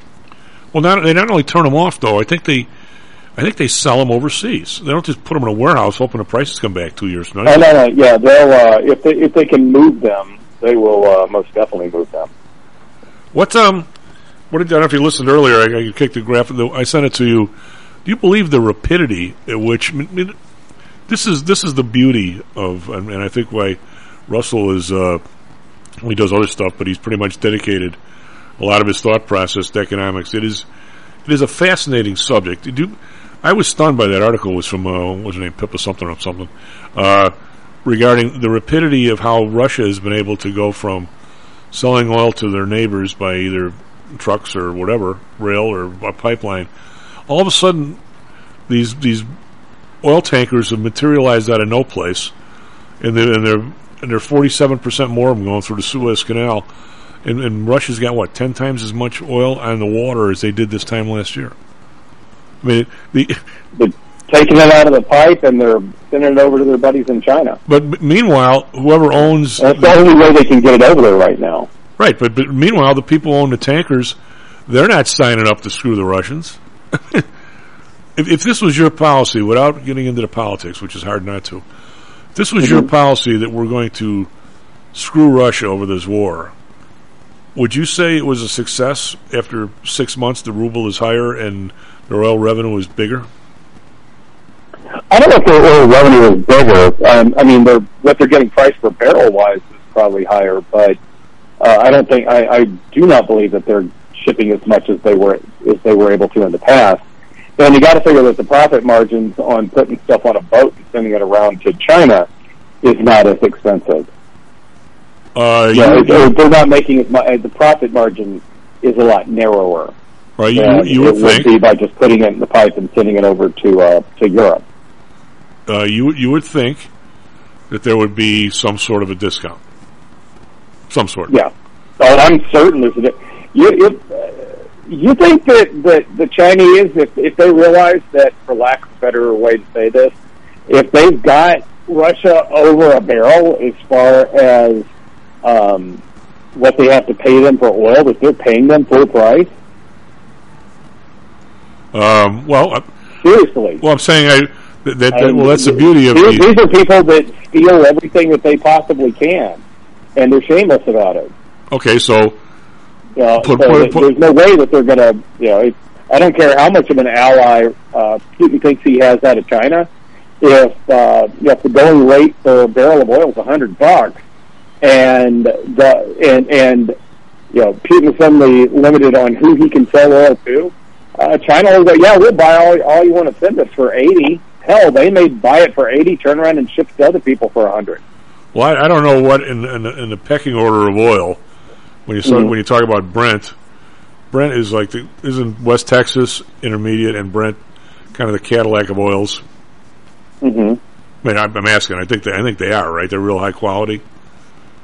I think so. That's outside of my. So I mean, if you start talking about, I mean, if they're 120, I mean, I'm going to say, not knowing anything about it, I'm going to say that like Venezuelan sand crap oil is 70. Mm-hmm. Even now, I mean, there's because they went in tar sands when the prices were $28, tar sands were like $5 because it's all sand. Yeah. I mean, so so there's always that part in there. But I'm just to put numbers together. I'm going to say that the price of oil has. I'll be easy here, and I'm saying it's doubled since it started. Now I'm gonna guess that Russia is delivering at least half of what they used to deliver. So, right. So I'm saying their net is probably up. If they're delivering half, I see what you're saying. Yeah. Oh yeah, I mean they're probably doing better per barrel, but again, I don't think they're able to ship as much as they had in the past. Well, no, but I mean, it's the beauty of it. I'll sell you half the stuff and I get more money. Or get maybe about the same money, and you're not giving up as much of your oil. Right. And so, I mean, my point is, whatever we think we're doing, I don't know how much. If we're doing it, how would you judge that? I mean, we don't know all the details, but I'd be concerned right now if I was president, going, "Hey guys, you told me this is what I was supposed to do to bury the ruble. Looks to me like it's higher than it was then. Are we sure we're doing this right?" We're not. Everybody's not getting. Everybody's not on board, and you just need a few people that are willing to buy from you to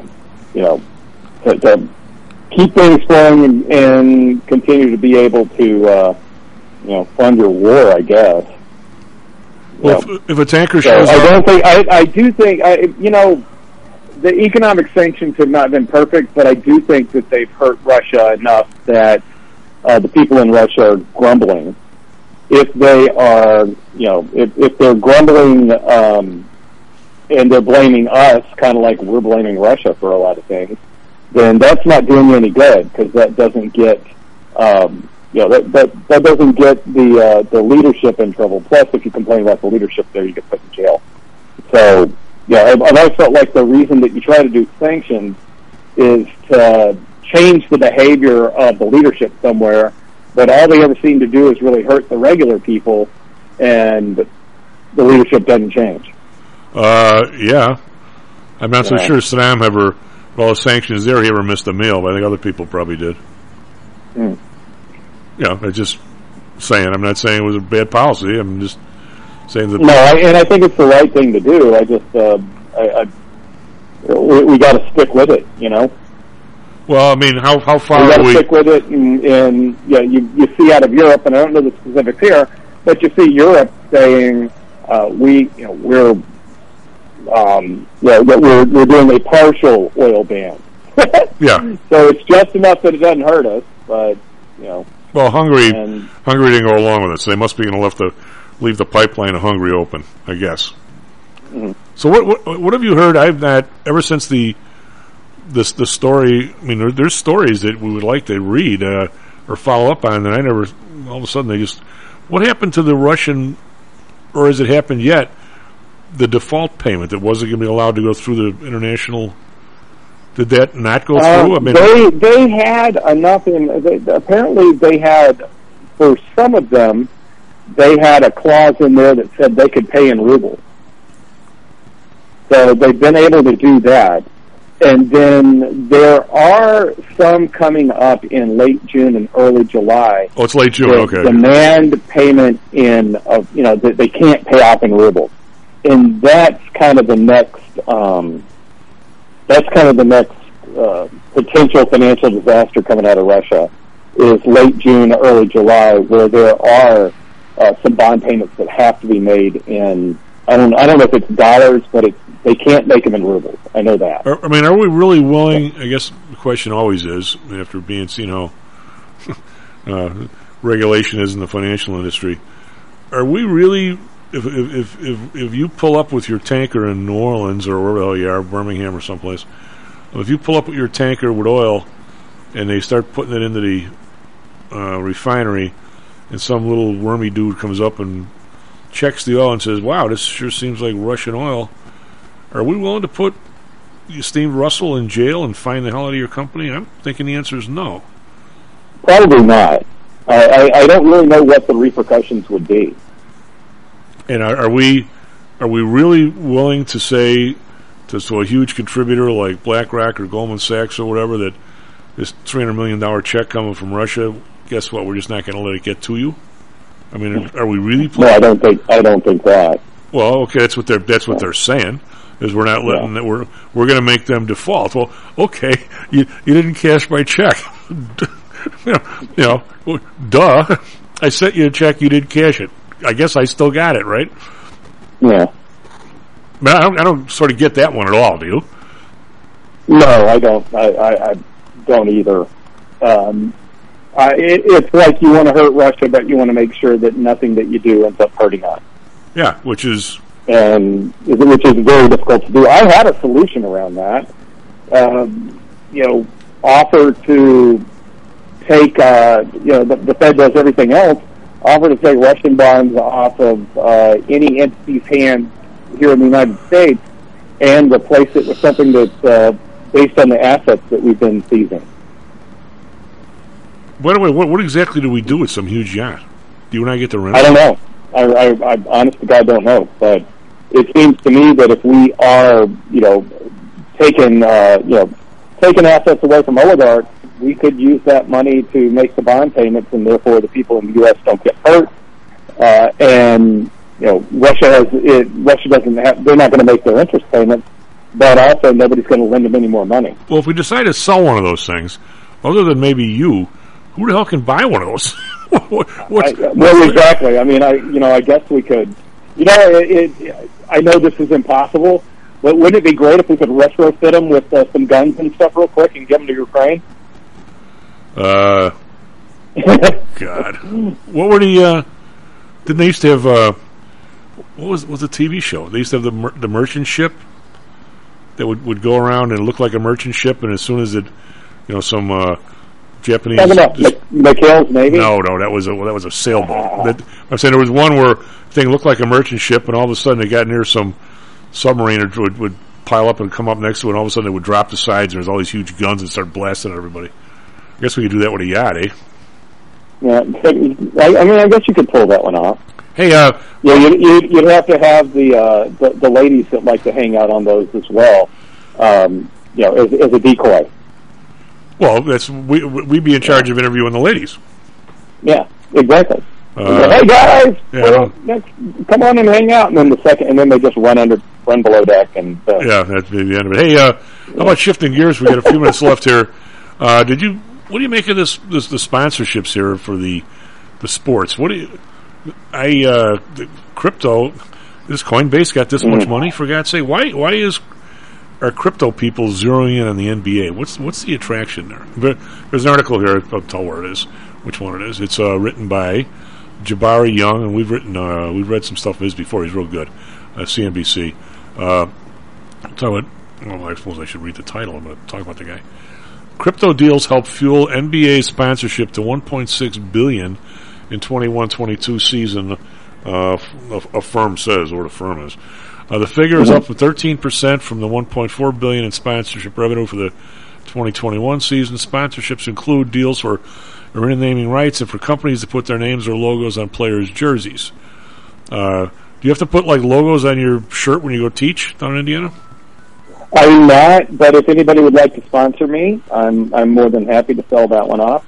I can't believe you don't have a Stocks and Jacks. I think, crypto people are finance bro type dudes that like to do cool stuff. And if you sponsor, an NBA team or anything else, SIBO, we used to have, a little sign right behind home plate at Wrigley Field. Yeah. For SIBO, but they also had 4 seats that came along with that sponsorship.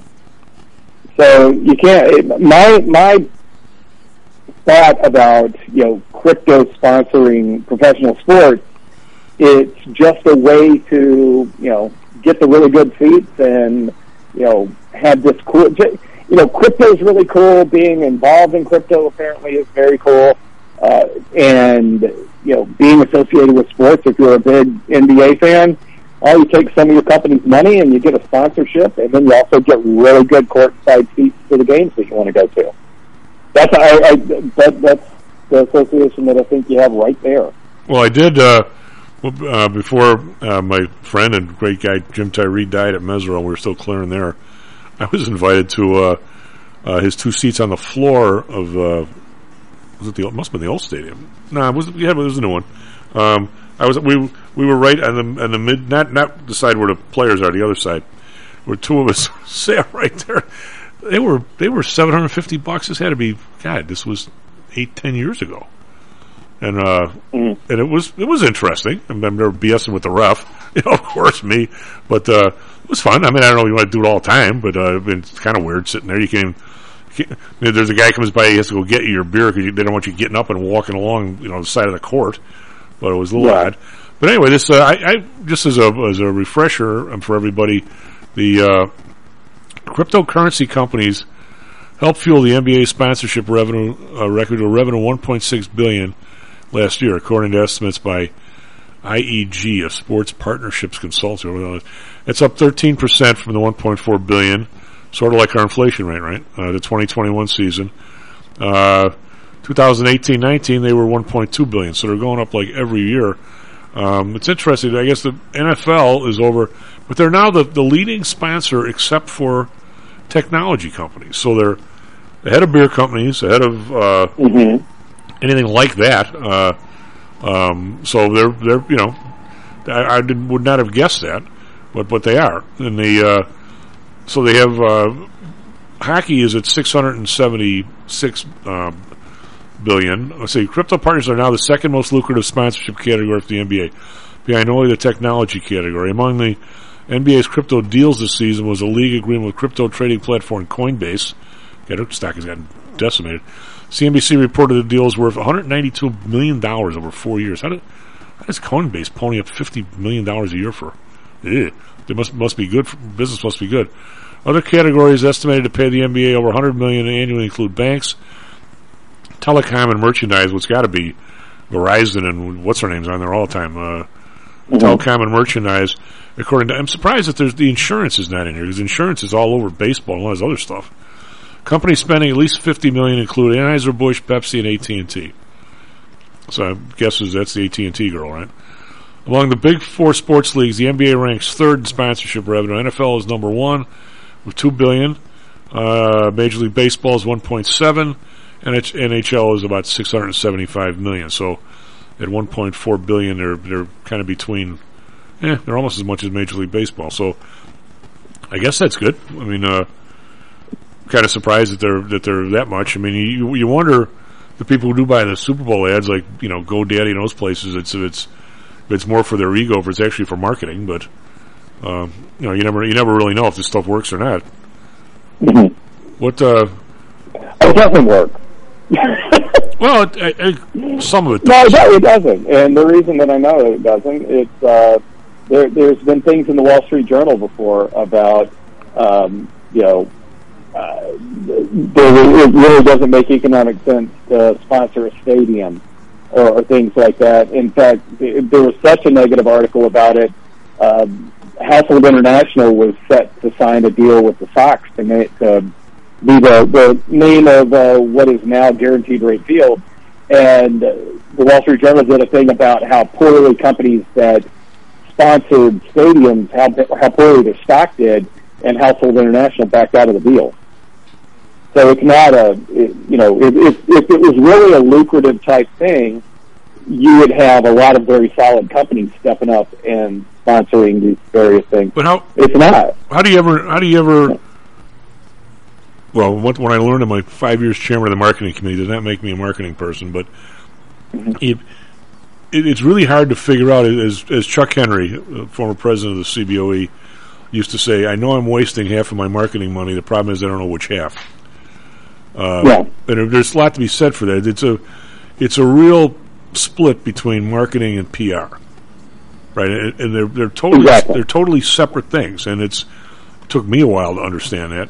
I mean, when you talk about marketing, when Pepsi does the Super Bowl, if they do well, I read this. I read this a while ago. I don't know if it still holds true, but if they do well, the next 2 or 3 weeks, their bulge versus Coke and other stuff is like a 2 or 3% like nation and worldwide, where they get the money back. And beyond that, there's actually, and this was in my dissertation, there's a positive correlation between having a good Super Bowl ad and your stock's performance over the next couple of months. Well, yeah, because there's no logic behind it. Well, but it's something that actually happened. But I'm saying because everybody already knows Pepsi. If you can get it in people's minds, you're actually going to get an increase in sales for the next, I'll use the term 10 days, that equals or better what you spent on a Super Bowl. So you get your money back, and it's worthwhile. But now if you're GoDaddy, okay, even though they got the good-looking girls and everything on there, it's more of a PR. Nobody's going to go buy a website tomorrow that they don't need just because they saw the GoDaddy ad. But they're making the PR point that 6 months from now, if you're looking for a website and you Google websites and 4 names come up, you're going to recognize the GoDaddy because of the Super Bowl, and you're going to pick GoDaddy. Just like Guaranteed Rate Field, nobody's going to go get a mortgage just because they see it. But what they're banking on, and again, you're saying it probably isn't true, and you're probably right. What they're banking on is if I'm going to look for a mortgage and I Google mortgage company Chicago, and it pops up, I go, oh, I've heard that name. Those are the guys that sponsor the White Sox. I'll at least check them out. That's it's different than the Pepsi, where they actually expect you to go out the next day and buy the Pepsi, right? Yeah. But I'm no expert. I'm just trying to say that there are differences in what you're trying to expect, right? United Airlines, every time you fly over to place, you want the name United. So if you're going to go fly in 6 months from now, you're going to check United's prices first or something. I don't know what they're looking for, but something like that, right? They're not going to. No, absolutely. The sports sponsorships, I think, are more. I don't think they fully make economic sense. Oh, I'm probably with you. I really don't. I always turn back to Warren Buffett, who wants companies to be spending money in a very logical way, and I don't think any of the companies that fall under the Berkshire Hathaway umbrella sponsor sports stadiums. No, I'm going to say out of all that stuff, he owns the AAA team, but I think he does that for community purposes and because he likes baseball. Well, I do some commercials, targeted commercials, a lot quicker than they do a stadium. That's just me, but exactly. Anyway, but thank you very much. Have a good week. Yep. SP Futures up 18, NASDAQ Futures up 50. Looks like we're putting a whip to the rally again here. We'll see if it lasts. Back tomorrow, Stocks and Jocks. Stocks and Jocks is brought to you by PTI Securities and Futures. Go to PTIsecurities.com. PTI Pro Direct. Trade for as low as a penny per share and $1 per option contract. Learn more at PTIProDirect.com. Nadex, offering an intuitive way to trade the financial markets. Visit Nadex.com. Home Source Realty. Call Audrey Johnson at 708-349-3456. Hamzy Analytics. Listen to Fari Hamzy every other Thursday and visit HamzyAnalytics.com. ChiroMed. Back or neck pain? Schedule a complimentary consultation by calling 708-403-2727. DAX Research. Tune in for David Andelman's technical analysis on Mondays and Thursdays and call 1-800-821-4968. What did we learn, Palmer? I don't know, sir. I don't know either. I guess we learned not to do it again.